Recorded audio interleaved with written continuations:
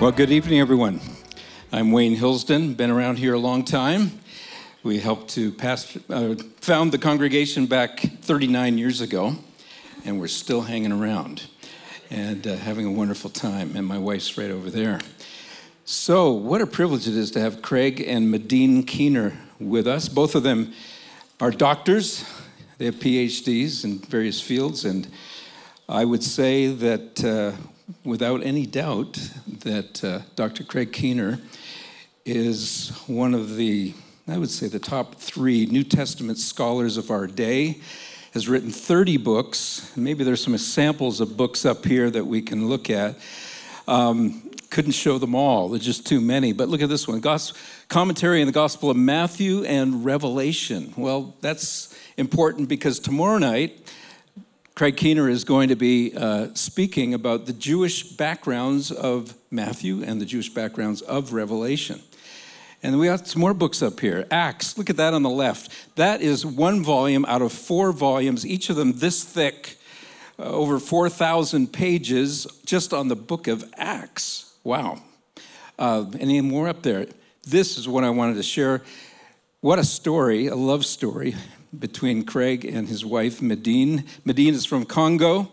Medine, would you stand? We want to welcome you to King of Kings tonight. Bless you. And just a powerful story of God's love and grace and bringing you together for such a time as this. Craig Keener was an atheist, and he's on fire for God. And one of the things I'm impressed with, and my wife and I have spent 3, or actually a whole week now together and traveling all over the country and just seeing his heart after God and the combination of using his intellect along with his Holy Spirit insights and passion for the Lord. And it's hard to break him away from his devotions in the morning. But I said, we got to get going. Got to get on the move and see the sights. And so look at all this about the Holy Spirit that he's written as well. So it's not that usual for the scholars of our day to put an emphasis on the work of the Holy Spirit. But you have done that in a wonderful way. Well, we're in a series called Puzzles, and we've been looking at various passages of the Scripture that on first reading, you might misunderstand what it's saying or be confused. There are paradoxes and sometimes apparent contradictions. And I don't think we should avoid these issues, but actually speak into them. And you've been reading the Bible ever since you were born again. You used to read 40 chapters a day, I know, before you even got into the scholarship that you've done. And you really know the Word. So I want to just ask you a bunch of questions, some of them challenging, but I know the Lord's going to use you to answer them. So here at King of Kings, we declare very loud and clear that Yeshua is the Messiah and he's the only Savior of the world. And it's wonderful. Jewish scholars today who aren't believers yet are starting to give more credence to this Yeshua, Jesus, and saying, yeah, he's Jewish and he's one of us. Maybe not come into full revelation of who he is, but it's been amazing. Is there any evidence that Yeshua is more than just a great teacher and a distinguished rabbi within Judaism? Is he more than that? Certainly. I mean, you see him as a prophet, and he calls himself Son of Man, which in Daniel chapter 7, oh boy, there's so much we could go into. But by the way, we're going to get some mini sermons this evening, okay? If you thought, hey, I didn't come to see an interview, you're going to get sermons, okay? And I may interrupt it at times. I think you've given me permission to do that. But I've got about 5 prepared questions, and it might get down to 2 or 3, depending on how long this goes. Okay. Well, go for it. Yeah. The Son of Man in Daniel chapter 7, you have the saints of the Most High, God's people, who suffer under the hands of the final empire. You've got these 4 empires, each portrayed as beasts, from Babylon to what was in the first century understood as the Roman Empire. And suffering under that are the saints of the Most High, who are also identified with the Son of Man. Each of the 4 beast empires are They represent both the empires and the kings in those empires. But after you have the four empires portrayed as beasts, you have one kingdom, one empire that's depicted instead as a human one. And this is the kingdom of God. And the text is specific about this. It's both the kingdom and the king. Well, after suffering under the hands of this final evil empire, this king is exalted, and the kingdom is exalted, and then it says that the king receives worship. And it's language that's only used for God, and yet, he also embodies or identifies with the saints of the Most High and with humanity, so he brings those together. We see elsewhere, like in the book of Isaiah, chapter 9, the mighty God, and it is a divine title. I mean, it's used for God in the very next chapter. So what we see there, though, is it brings together different expectations, because people were expecting, this glorious Son of Man. They were expecting especially a Davidic Messiah. They were expecting also, Isaiah spoke about God coming to restore his people and to lead them back to Zion. So we have different images of what God was going to do in the time that he would restore his people. What people weren't expecting, even though it was there in Isaiah 9 and some other passages, is that these would all be fulfilled in one person. Makes it actually a whole lot simpler for that to happen. And we see that, everybody probably knows in the Gospel of John, like the introduction of the Gospel of John is actually framed with Jesus' deity. So in the beginning was the Word was with God, the Word was God, in John 1:1. And then in John 1:18, it says that no one has beheld God at any time, but the one and only God who is in the bosom of the Father has made him known. But it also frames most of the gospel. So from 1:1 and 18 to chapter 20, verse 28, where Thomas confesses, "My Lord and my God." You've got all these confessions of faith throughout this gospel. King and Son of God in chapter 1. In chapter 6, Peter confesses Jesus is the Holy One of God. But finally, climactically in chapter 20, Thomas confesses Jesus as my Lord and my God, language adopted from the Psalms for God himself. But people say, that's just the Gospel of John. So if you look in the Gospel of Matthew, there Jesus is said in chapter 1 and verse 23 to be God with us, using the language of Isaiah 7:14. And in chapter 28, verse 20, it says that he's with us until the end of the age, which is very interesting because in Jewish expectation, the only one who could be with everybody at once, the only one who was omnipresent, was God himself. In fact, later rabbis sometimes called him Makom, the place, meaning the omnipresent one. But especially in chapter 18, verse 20, where Yeshua says to his followers, "Where 2 or 3 of you are gathered in my name, there am I in your midst." And there was a familiar Jewish saying that went like this: where 2 or 3 are gathered for the study of the Torah, there is God's Shekinah, God's presence among them. So Yeshua is claiming to be the presence of God.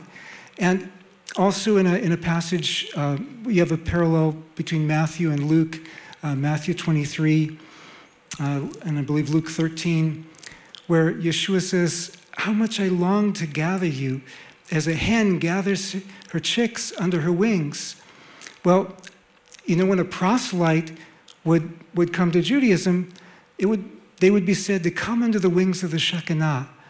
And in the same way, of course, in the Psalms and in Deuteronomy, God shelters his people under his wings. So we have all these kinds of images, not just in John, but even going back to the first of the published Gospels, going back to Mark.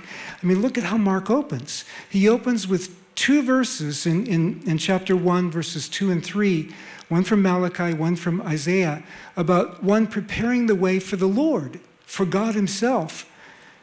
And yet, he goes on to speak of John the Baptist preparing the way for Jesus. And John even goes on to say in 1:8, Mark 1:8, the one who's coming after me is mightier than I. I immerse you in water, but he will immerse you in the Holy Spirit. So this is the one who was prophesied in the prophets of old, who would pour out his Spirit on his people. It's all over the place in the prophets. But who was that? Who else could have the authority to pour out God's Spirit except God himself? And it's over and over again in the prophets, I'll pour out my Spirit on all flesh and on the house of Israel, and so on. I could keep going in the Gospels, but let me just say something about Paul, because some of Paul's letters are some of the earliest writings that we have. Paul is writing 1 Thessalonians within 20 years, probably less than 20 years after Yeshua's execution and resurrection. And in 1 Thessalonians 3:13, he uses language from Zechariah 14:5, I think, for God coming to his people, and applies it to Jesus. Or in Romans chapter 10, he does like what Peter does in the first sermon in Acts chapter 2, quotes from Joel, where God says he'll pour out his Spirit on all flesh and everyone who calls on his name will be saved. Well, he applies that to Jesus. Jesus is the one who pours out the Spirit in Acts chapter 2. He's also the one in whose name people must call to be saved. You have that in Romans 10. You have it a number of other places. And this is besides the formulas where, like, immersing them in the name of the Father, Son, Holy Spirit, and so on. And he also has one like that in 2 Corinthians chapter 13. But in 1 Corinthians chapter 8, verses 5 and 6, he actually uses the Shema. For us, there's but one God, the Father, and one Lord, Yeshua the Messiah. And he, he's very clearly using the language of the Shema. If you look at the context, Philippians chapter 2, every knee will bow, every tongue will confess that Jesus is Lord. That's taken from Isaiah 45, where every knee will bow to God. I mean, it's all of it. Revelation, it's just all over the place in Revelation. Alpha and Omega, first and the last. That's what God says in the book of Isaiah. So, I mean, we could keep going for a long time, but... I think we could. Well, I think he's given us a convincing argument that Yeshua is Lord, and he is God in the flesh, and he is the only Savior. That's awesome. Thank you. You've written this tome on Acts, 4 books, 4 parts, and it's a powerful commentary. Now, what's interesting is Luke writes both the Gospel of Luke and Acts, and he says that he collected evidence about the life of Jesus and basically is giving us an account. It's like a biography or historical account. But I'm wondering, this is maybe debated in some circles, whether it's simply history, simply biography, or does Luke have a theology that he is presenting to us, or even, say, present an ecclesiology, that is, the way we live as the body of believers, the church? Is he showing us a model in any way? How's the theology or pneumatology? And I'll let him describe what those things are in case you don't know. Okay. I'm curious. Sure. It is helpful to note, before I go into the second part of the question, in terms of biography and historiography, that the genre of, or the literary type of biography, it actually evolved over time from a few centuries before this to a few centuries after this. And this was the period of ancient biography that was closest to historiography. So you would expect it to be packed with reliable information, or as reliable as the author could get. So that fits the Gospel of Luke, and the preface that he has in Luke 1:1-4, and then, of course, going on into Acts, which is a historical monograph, as most scholars acknowledge. But having said that, okay, this is the literary type that it was. If you study this literary type, there were a lot of different types of literature. one type of literature was a novel, but novels in antiquity were rarely about historical characters, and when they were about characters of the very distant past. And they were purely for entertainment, almost always purely for entertainment. That is, they didn't really have a message to them. By contrast, ancient history and ancient biography did have a message. They were meant to provide moral lessons for how to live, sometimes political ideas, sometimes theological ideas. Josephus writes with a theological agenda. So did some Greek writers as well. Dionysius of Halicarnassus, always talking about providence and so on. So, I mean, often ancient historians and biographers told us they were writing to provide examples for how we can live. And you see this in the book of Acts, even at the beginning, when it says that this is the first volume I wrote is about what Jesus began to do and teach, implying that the second volume is what he continues to do. You're not talking about your first volume and second volume? No, Luke's. Luke's, okay. yeah. What Jesus continued to do and teach, and that's why you have people acting in the name of Yeshua, B'Shem Yeshua. And it's also why Acts chapter 1 and verse 8, Yeshua says, You'll be my witnesses. You'll receive power from on high. I'm mixing it with Luke 24, but you'll be my witnesses in Jerusalem, Judea, Samaria, and to the outermost parts of the earth. But the people he was addressing directly there didn't get to the uttermost parts of the earth. They still haven't reached the uttermost parts of the earth by the end of the book of Acts. Most Acts scholars see Acts as open-ended. So you think we're still living, in a sense, in the book of Acts? Yeah. And like what he says in chapter 2, verses 17 and 18, in the last days, says God, I'll pour out my spirit on all flesh. If it was the last days back then, if anything, it must be laster days now. Yeah, right. It can't be earlier than the last days. And so God is still pouring out the Spirit because the mission continues. Okay, and we still need the same power for that mission. Let me interject here. So it says in Acts chapter 1, verse 8, and you shall receive power when the Holy Spirit comes upon you, and you shall be witnesses to me. Yes. Would you say that in some ways that verse itself is almost a overview of the whole book? Yes. So dealing with the Holy Spirit and mission, Holy Spirit and evangelizing the world. That's the point of the book. Okay. And Luke's gospel grounds it in the heritage of Israel. Luke's gospel begins in Jerusalem, ends in Jerusalem. Acts begins in Jerusalem and ends in Rome, the heart of the empire in which Luke writes. And so I think in theological terms, what we'd say, it goes from heritage to mission, keeping grounded in the heritage, but also taking that heritage to the ends of the earth so that all the nations can know about the one true God and about the King of Israel, whom he has exalted. Now, there are people in certain streams within the body of believers that don't believe the gifts of the Holy Spirit are still operational. They have ceased, they have ended. But if we believe that there is a theology in the book of Acts and a pneumatology, a revelation of the Holy Spirit's work, wouldn't that mean that it should be normative? It should be the way we operate with the Holy Spirit's power, his anointing, his gifts in operation. Absolutely. Or did I answer the question? Yeah, well, you did, but that's all right.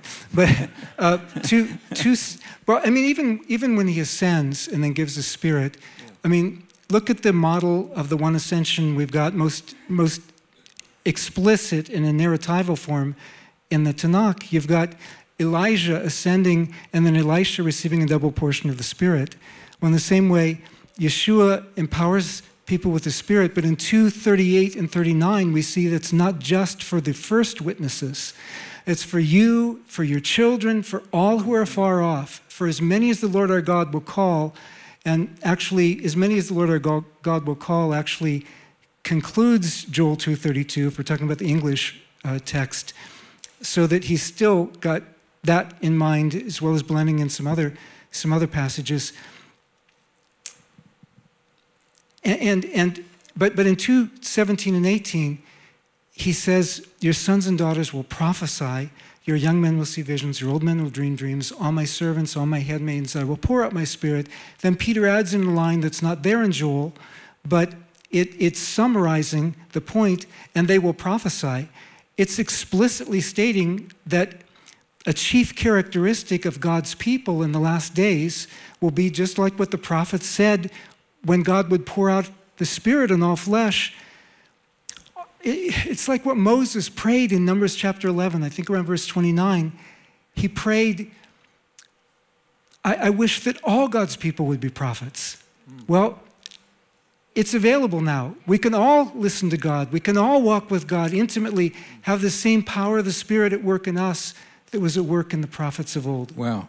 Now, you quoted that passage that Peter uses and quotes Joel, that the Spirit would be poured out on men and women, sons and daughters. Yes. So let's talk about that. Are women able to minister in any significant way? I mean, there are some people that think that, it's a man thing. Now you're getting me started. This was the subject of my second book. So. Oh, okay. So we're in let's trouble. not have the whole book tonight. Okay. But we can pick it up on Amazon, right? We can get that. Yeah. No But, problem. Okay. how much time do I have for this question? We'll see how it goes. Okay. When Paul is the one that I know a lot of people in academia, they say, okay, Paul was sexist. We really like Jesus, but Paul, male chauvinist pig. Right. But actually, when you read Paul, you don't just read select passages out of context. I mean, Paul talks about his fellow laborers. In Romans 16, he commends twice as many women for ministering alongside him as he commends men. And in Philippians chapter 4, he also mentions women who were together with him in ministry. Now, what these two churches had in common, Rome and Philippi, those were two of the most gender progressive locations in the Roman Empire. So part of it had to do with the culture. Where there was more freedom, it would be less offensive.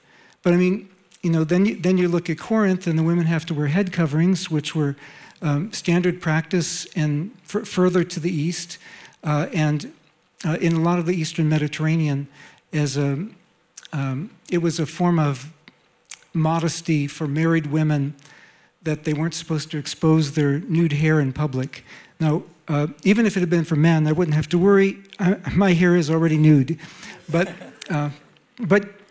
like in 1 Corinthians 14, 34 and 35, that's one of the two passages often cited against women in ministry. But, it doesn't just say they can't minister. It says they need to be quiet in church. Now, I noticed that some of the singers up here were women. They were not being quiet. Yeah, that's right. I mean, no offense, but they weren't, they were making noise. Right. I mean, it was joyful noise, but I liked it. But anyway, when Paul says silence, though, the context of that is, he says if they want to ask any questions, let them ask their husbands at home. Now, that sounds pretty repressive in our culture today, partly because we've been, in a sense, liberated a lot by what we have in the New Testament and so on.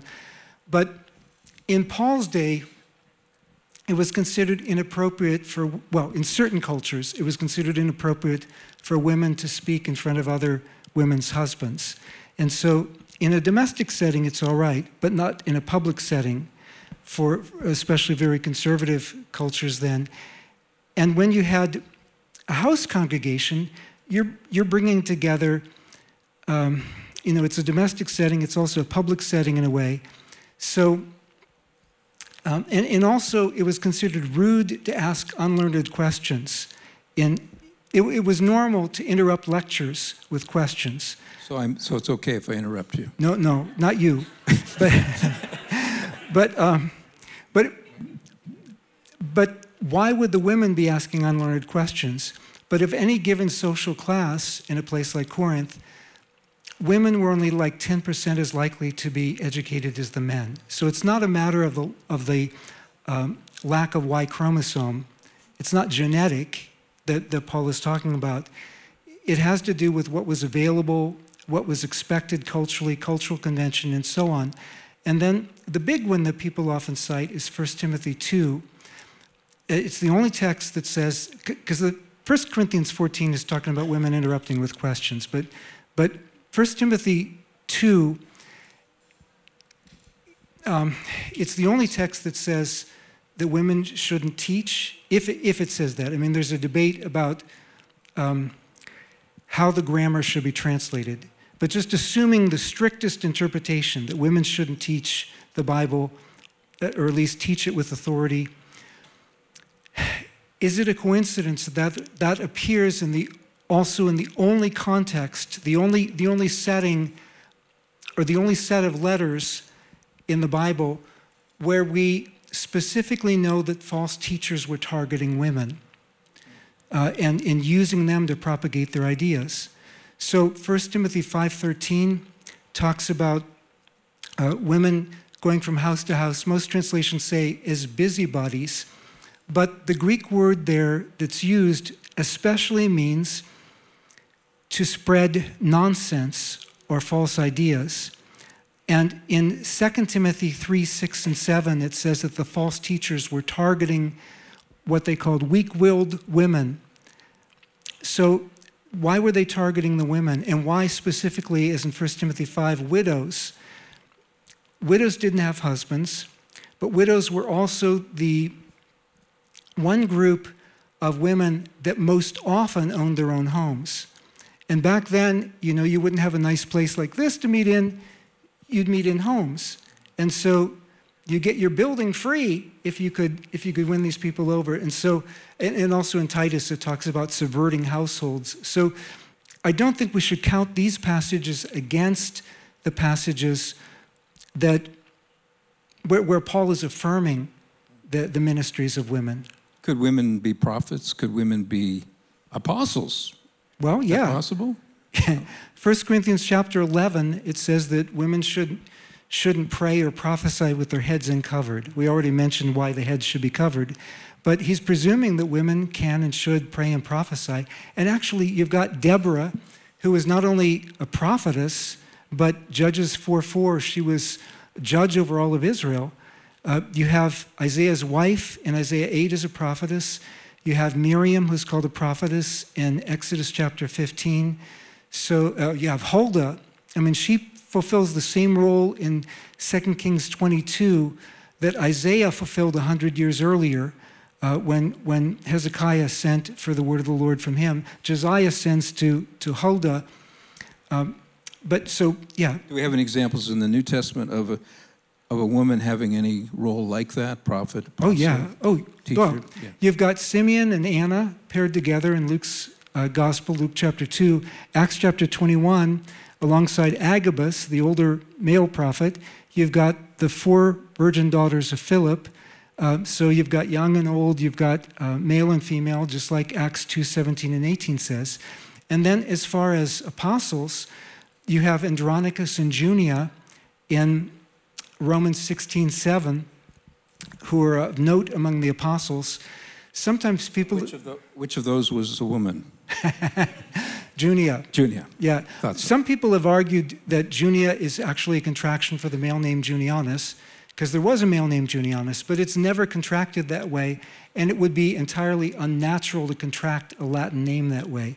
So some people say, no, there could only be 12 apostles. Well, then what about Paul? I mean, and Paul also names Silas and Timothy as apostles. In Galatians 1:19, he names James, the brother of Jesus, as an apostle. He also, in 1 Corinthians 15, verses 5 to 7, says Jesus appeared to the 12 and then to some others and then to all the apostles. So, and you've got 70 sent ones in Luke chapter 10. So all that to say, Paul uses the term more broadly for like people who pioneering things for the kingdom. Here in Israel, in modern Hebrew, we use, it's the word shaliach, yes. right, for apostle. It's also the title of pizza delivery boys. Just thought you'd like to know that. They're messengers, they bring stuff. And they're sent out by the pizza company to go on their mission. So anyway. Authorized by them. Yes. Right, right. That's shaliach is the word that the original Hebrew word that most people, most scholars think is behind the Greek word apostolos. Right. Okay. We're getting into some, sticky kind of questions, but we shouldn't avoid them, right? Yes? Okay. So we're going to talk about, there are some people that really, non-Jews, they get really excited about Jewish stuff and love to join Messianic congregations. They sometimes will even dress like an Orthodox Jew with a kippah, a prayer shawl, and everything, but they're not Jewish. And in some Messianic circles, they actually outnumber the Jews in the congregation, which can be problematic. Not to say that it wouldn't be welcome, but if they overwhelm the congregation, it could be a challenge. And some would believe, even Gentiles that are saying that really, if you're a believer in Yeshua, the Rabbi Yeshua, you must keep the laws of Moses, be circumcised, eat kosher, etc. What are your thoughts on that? You've actually had some involvement with the Messianic movement in your early days, so you know what I'm talking about, I think. Yeah. When you talk about keeping the law, it depends on what you mean by keeping the law. Right. So you tell us what it means. Depends on which passage you're looking at. But there's a sense in terms of cultural identification where Paul speaks of being under the law and being a Jew to the Jews, which was what he already was, and being, something else to people who were different. So cultural identification is one thing. But in terms of being under the law, when Yeshua teaches about it in the Sermon on the Mount, he says that not one jot or tittle is going to pass away. The smallest stroke or letter, and in Hebrew, of course, that's the yod. And there was a familiar saying or story line where King Solomon, the yod cries out to God, God, King Solomon is trying to uproot me from the Bible. To which God responds, 1,000 Solomons shall be uprooted, but not a single yod will pass from my word. And another story that said, you remember when Sarai's name is changed to Sarah? There's a yod taken out of her name in Genesis 17. Well, in Numbers 13, Hoshea gets, I'm not saying that right, but gets a yod stuck in his name, Yehoshua. And so the rabbis looked at that. They said, you see, not a single yod can pass from God's word. And so when Jesus says this, he's summoning in mind, yes, all of God's word is forever, but not all God's word is for all circumstances. And he goes on to talk about, when the Pharisees would talk about a fence around the Torah, Yeshua makes a fence too, but it's a different kind of fence. So it's not arguing about whether it's kosher to eat an egg that a chicken laid on the Sabbath or whatever. But so what about Gentiles? Oh, sorry. I didn't finish this part. I know I'm going off, but but I have to explain about the keeping of the law. Go for it. So anyway, he says, all this is forever. He says, you've heard it said, and rabbis would do this too, you've heard it said, you shall not kill. Jesus says, I say to you, you shall not want to kill. You've heard it said, you shall not commit adultery. I say to you, you shall not want to commit adultery. And he goes through like 6 times and qualifies it and says, what God is really looking for is your heart. And so also in chapter 12 and verse 7, and in chapter 9, I think in verse 12, he quotes from Hosea 6 that God desires mercy more than sacrifice. He's got a hermeneutic. Everyone who reads the Torah, you have to have some sort of, the rabbis would do this. Which takes precedence? The Sabbath or circumcision on the 8th day? Which takes precedence? The Sabbath or a particular holy day? And so on. So they would have to evaluate which parts took precedence over others. Well, Jesus does that. And so he gives us the spirit of the law, the heart of the law. And I think that's what Paul is carrying forward when he talks about how Gentiles are not under the law. But it's not against the spirit of the law. He's against putting them under the law in the sense of requiring Gentiles to be circumcised. They don't have to become physically Jewish to be followers of Yeshua. It's like in Galatians 3, where he talks about, you've received the Spirit. And I think this was the issue between Paul and his rivals in Galatia. They read Genesis 17 in a way that makes good sense. You know, you need to be circumcised to become part of God's people. But the prophets had spoken of how God was going to pour out the Spirit on his people in the end time. And they also spoke of spiritual circumcision. I mean, Deuteronomy 10:16, Deuteronomy 30, verse 6, I believe it is, being spiritually uncircumcised. You've got it in Leviticus, you've got it in Jeremiah 9, and so on. Paul speaks of a spiritual circumcision. If people have received the Spirit, that's the mark that they belong to God's people. In Paul's language, they've been grafted in and into the heritage of Abraham, Isaac, Jacob, and the prophets. So they don't have to add something to that, because they have what the signs of the covenant merely pointed towards. The new covenant, with the law being written in the hearts, the gift of the Spirit does that, going from Jeremiah 31 to Ezekiel 36. And anyway, I'm talking too long, but... Do you keep the Sabbath yourself? Yes. Why? Well, the Sabbath, the law contextualizes, there's some things in the law that are specifically for an agrarian context, specifically on the land,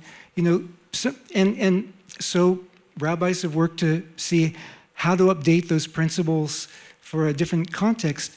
But in the case of the Sabbath, see, I can't be a Sabbath goy. In the case of the Sabbath, that was already built into creation. Before the law of Moses. That was before the law of Moses. Right. So, even tithing, maybe, too? well, before tithing. Oh, you're saying tithing was before the law? Yeah, in Genesis 14. Although it was also an ancient Near Eastern practice. Okay. Sabbath is unique to Israel in the ancient Near East. But, yeah. Okay. We're going to go to one more question. We've done pretty good. I didn't know if we'd get past 2 or 3 questions. In Isaiah 56... Oh, wait a minute. Sorry, Isaiah... Maybe we aren't going to. Sorry. Go ahead. Isaiah 56 does talk about the foreigner or the eunuch. Eunuchs were excluded from the covenant. They couldn't be circumcised, Deuteronomy 23, who keeps my Sabbaths. Mm-hmm. So, I don't get real... if somebody keeps it on a different day, I'm like, okay, Romans 14, 5 and 6, I'm not going to get bent out of shape. But if somebody doesn't keep it at all, that doesn't even make good sense, because the way God built our bodies, it's part of creation. We need a rest. That is true. Nicodemus, he comes by night to Yeshua. Very interesting story in John chapter 3. And he calls Jesus, Yeshua, a teacher in Israel. So there was great recognition of Jesus being a teacher. But Yeshua tells Nicodemus, who's an honored religious man, it's not enough. You need more. What's the more? Oh, yeah, he's very specific about that. Sometimes people would ask teachers, and we have this in the Talmud and elsewhere, people would ask teachers, what must we do to have eternal life? Somebody asks Yeshua that. Well, eternal life literally goes back to Daniel 12:2. It's the life of the coming age. And it's the life when the resurrection of the dead takes place. Obviously, that hasn't happened yet physically. Well, for most of us. But the first fruits of the resurrection, of course, that's what Jesus did. He inaugurated this so that we're in the already not yet tension between what we're expecting. We're expecting the king to come, but the king has already come the first time and introduced his kingdom in like a mustard seed before the fullness of it. So Jesus is going to tell Nicodemus, probably Nakdimon if I'm pronouncing the Hebrew right. Is that right? Okay. That's pretty good. Okay, sorry. It's actually not a common name in Israel today, so. Oh, it does appear in the Talmud and elsewhere, but I'm saying today. Oh, yeah. But anyway, he tells Nicodemus about how he can have eternal life. But a life has to have a beginning point. And so he talks to him about being born again. He speaks of being born from above, which was a good Jewish way of speaking of being born from God. Now, Jewish people recognized that they were God's children. That's already in the Old Testament. You're children of God, children of Abraham, children of God. And so when I say Old Testament and New Testament, I'm just using the conventional titles. I don't actually believe either one of them are testaments per se or covenants, even though they talk about covenants. Right. But the beginning of eternal life is being born anew, born from God. And Nicodemus doesn't understand what Jesus is saying. So Jesus explains, I'm talking about being born of water, the water of the Spirit. Now, when a proselyte a Gentile would become Jewish, one of the things that they would do was they would be immersed in water. That's why John the Baptist, Yochanan the Immerser, says to the crowds that are coming, don't say to yourselves, we have Abraham as our ancestor, and then he's immersing them. He's saying, you have to come to God the same way. Everybody has to come to God the same way. You can't just depend on your heritage to make you right with God. And so he says that also to Nicodemus, that so he would understand. Later rabbis talked about this immersion as being reborn, like as a new creature. And so he should understand the image, but he can't because, he's Jewish and he's a teacher in Israel. But Yeshua is specifying not just an immersion in water, but the immersion in the Spirit. Water is used as a symbol for the Spirit explicitly in the context of the Feast of Tabernacles in John 7:37-39. So this is what Ezekiel prophesied when he talked about restoring his people Israel. He would also cleanse them with pure water. He would put his Spirit within them and put a new spirit within them. And so he goes on to talk about that which is born of the Spirit is spirit. And he talks about hearing the voice of the Spirit or the sound of the wind, which, of course, the chapter right after Ezekiel 36 is Ezekiel 37 about God's Ruach coming and bringing life and restoring his people. So this is like a foretaste of that. We have a foretaste of the coming age by our experience of the Spirit. It's the mark of the believer, this relationship that we have with God. So I know I need to hurry. So, but finally, when we get to verse 16, I'm skipping the serpent lifted in the wilderness with Moses. Still John 3. Yeah. Mm-hmm. John 3:16, a verse with which some people may be familiar. And actually, it doesn't say God so loved the world, like this is how much he loved the world. In the original, it says, this is how God loved the world. But obviously, it is so much.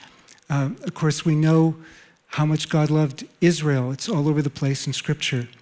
But here it speaks of his love for the whole world, because even from the beginning, it was his plan that God would bless all the families of the earth in Abraham. And so, this is how God loved the world. He gave his only son. Just like what Abraham was called to do, God did for all of us. So whoever puts their trust in him has eternal life. Not just that we will have eternal life when the future resurrection happens, but that eternal life is available to us, the beginning of it is available to us now through Yeshua the Messiah. And that happened to you. You were an atheist. Yes. I'm going to ask the worship team to come and join us again, but I want you to just tell us briefly, a person who did not believe in God at all would become an incredible student of God's word and teacher of God's word and be so full of the Spirit. What happened to you? It's all God's gift. He's so good, so kind, because I had no claim on him. I didn't grow up in a believing family. I found out eventually I did have some believing ancestors, but not the family I was in. And I made fun of believers. If you know anybody who makes fun of you as a believer, I was one of those kind. And one day, some people shared with me about Jesus, and I argued with them for 45 minutes. But even though I'd studied different religions and different philosophies, as I was walking home, this was different because I was overwhelmed by the presence of God. And I was the kind of person I wanted empirical evidence, but he went beyond empirical evidence. He gave me the evidence of his own presence. I got to my home, and I was struggling in my mind back and forth, but his presence was so strong, it was like, look, okay, I'm obviously wrong about atheism. God is here. And so I would be an idiot not to take advantage. This might be my only chance. So I said, God, I don't know what they explain to me, how it works. I don't understand how Jesus dying for me and rising from the dead, how that makes me right with you. But if that's what you're saying, I'll believe it. But God, I don't know how to be saved. So if you want to save me, you're going to have to do it yourself. And all of a sudden, I felt something rushing through my body like I'd never felt before. I jumped up, scared out of my mind. Should I go on and tell the rest of it, or is that? Yeah, go ahead. And so, that was the beginning of my experience as a believer. It was, then I had to really start cramming, understanding the Bible. I didn't know anything. The kids in Sunday school. You're playing catch up with all these Christians who have been around a long time. Yeah. And then, but 2 days after this experience, I walked into a church, and the pastor asked me, okay, you said you were saved. Are you sure? I said, no, I'm not. I don't know if I did it right. So he led me in a prayer that was basically what had happened 2 days before, but this time I didn't cut it off. I was just overwhelmed with the awesome majesty and glory of God. Even as an atheist, I thought, if the only hope that there could be for living forever, for eternal life, would be if there was somebody infinite who would be willing to give it to us. And I was like, how could that be true? How could something so good possibly be true? But as I was overwhelmed by the Spirit this time, all I could do was praise him and thank him. And I knew that I could only give him praise of which he was worthy if he gave me the words to do it. And of course, he could have done it in English. He could have done it in Hebrew, which would have been the same thing to me as what happened, because at that point I didn't know any Hebrew. But God knows lots of languages. It started coming out in another language. And I had no idea what that was. I hadn't read the Bible yet. I had just been converted from atheism, just become a proselyte to faith in Yeshua, a new follower of the King.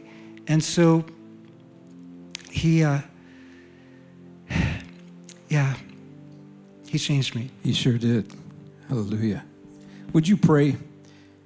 Would you pray also for anyone who's with us tonight, who's maybe in the place you were, and they need to know the truth and wonder, maybe Yeshua is the truth, not so sure, but maybe the Holy Spirit has touched their heart tonight. Would you do that? Thank you. You can say something afterwards, right? If you need. Okay. Your Majesty, you are awesome. And Lord, there is no one like you in heaven or on earth. Thank you for saving me. Thank you for bringing your salvation to this world at such great cost to yourself, that you loved us so much, and in this way, that you gave your only Son. And Lord, if there's anyone here who doesn't know the preciousness of your presence, your Shekinah, we pray that you will touch them right now and engage them with your presence so that they know how real you are, and so they become a believer in and a follower of you through your Son, the Messiah, Yeshua. If there's anyone who desires to follow Yeshua, we're here. We'd love to meet you. We'd love to share with you how we could help you grow in your new faith and become a follower and serve him. He's worth serving. And there is eternal life. And it is through him. Hallelujah. Worship team, would you lead us in a song? And thank you for listening. Be prayerful for tomorrow night and Tuesday night, 6 p.m. in the Celebration Center, which is just 11 stairs up from the lobby here. And it'll be great to study the Jewish roots of Matthew and Revelation tomorrow evening. Love you and appreciate you so much. Amen. Would we welcome them to Jerusalem? Yeah, the Keeners. Yeah, bless you.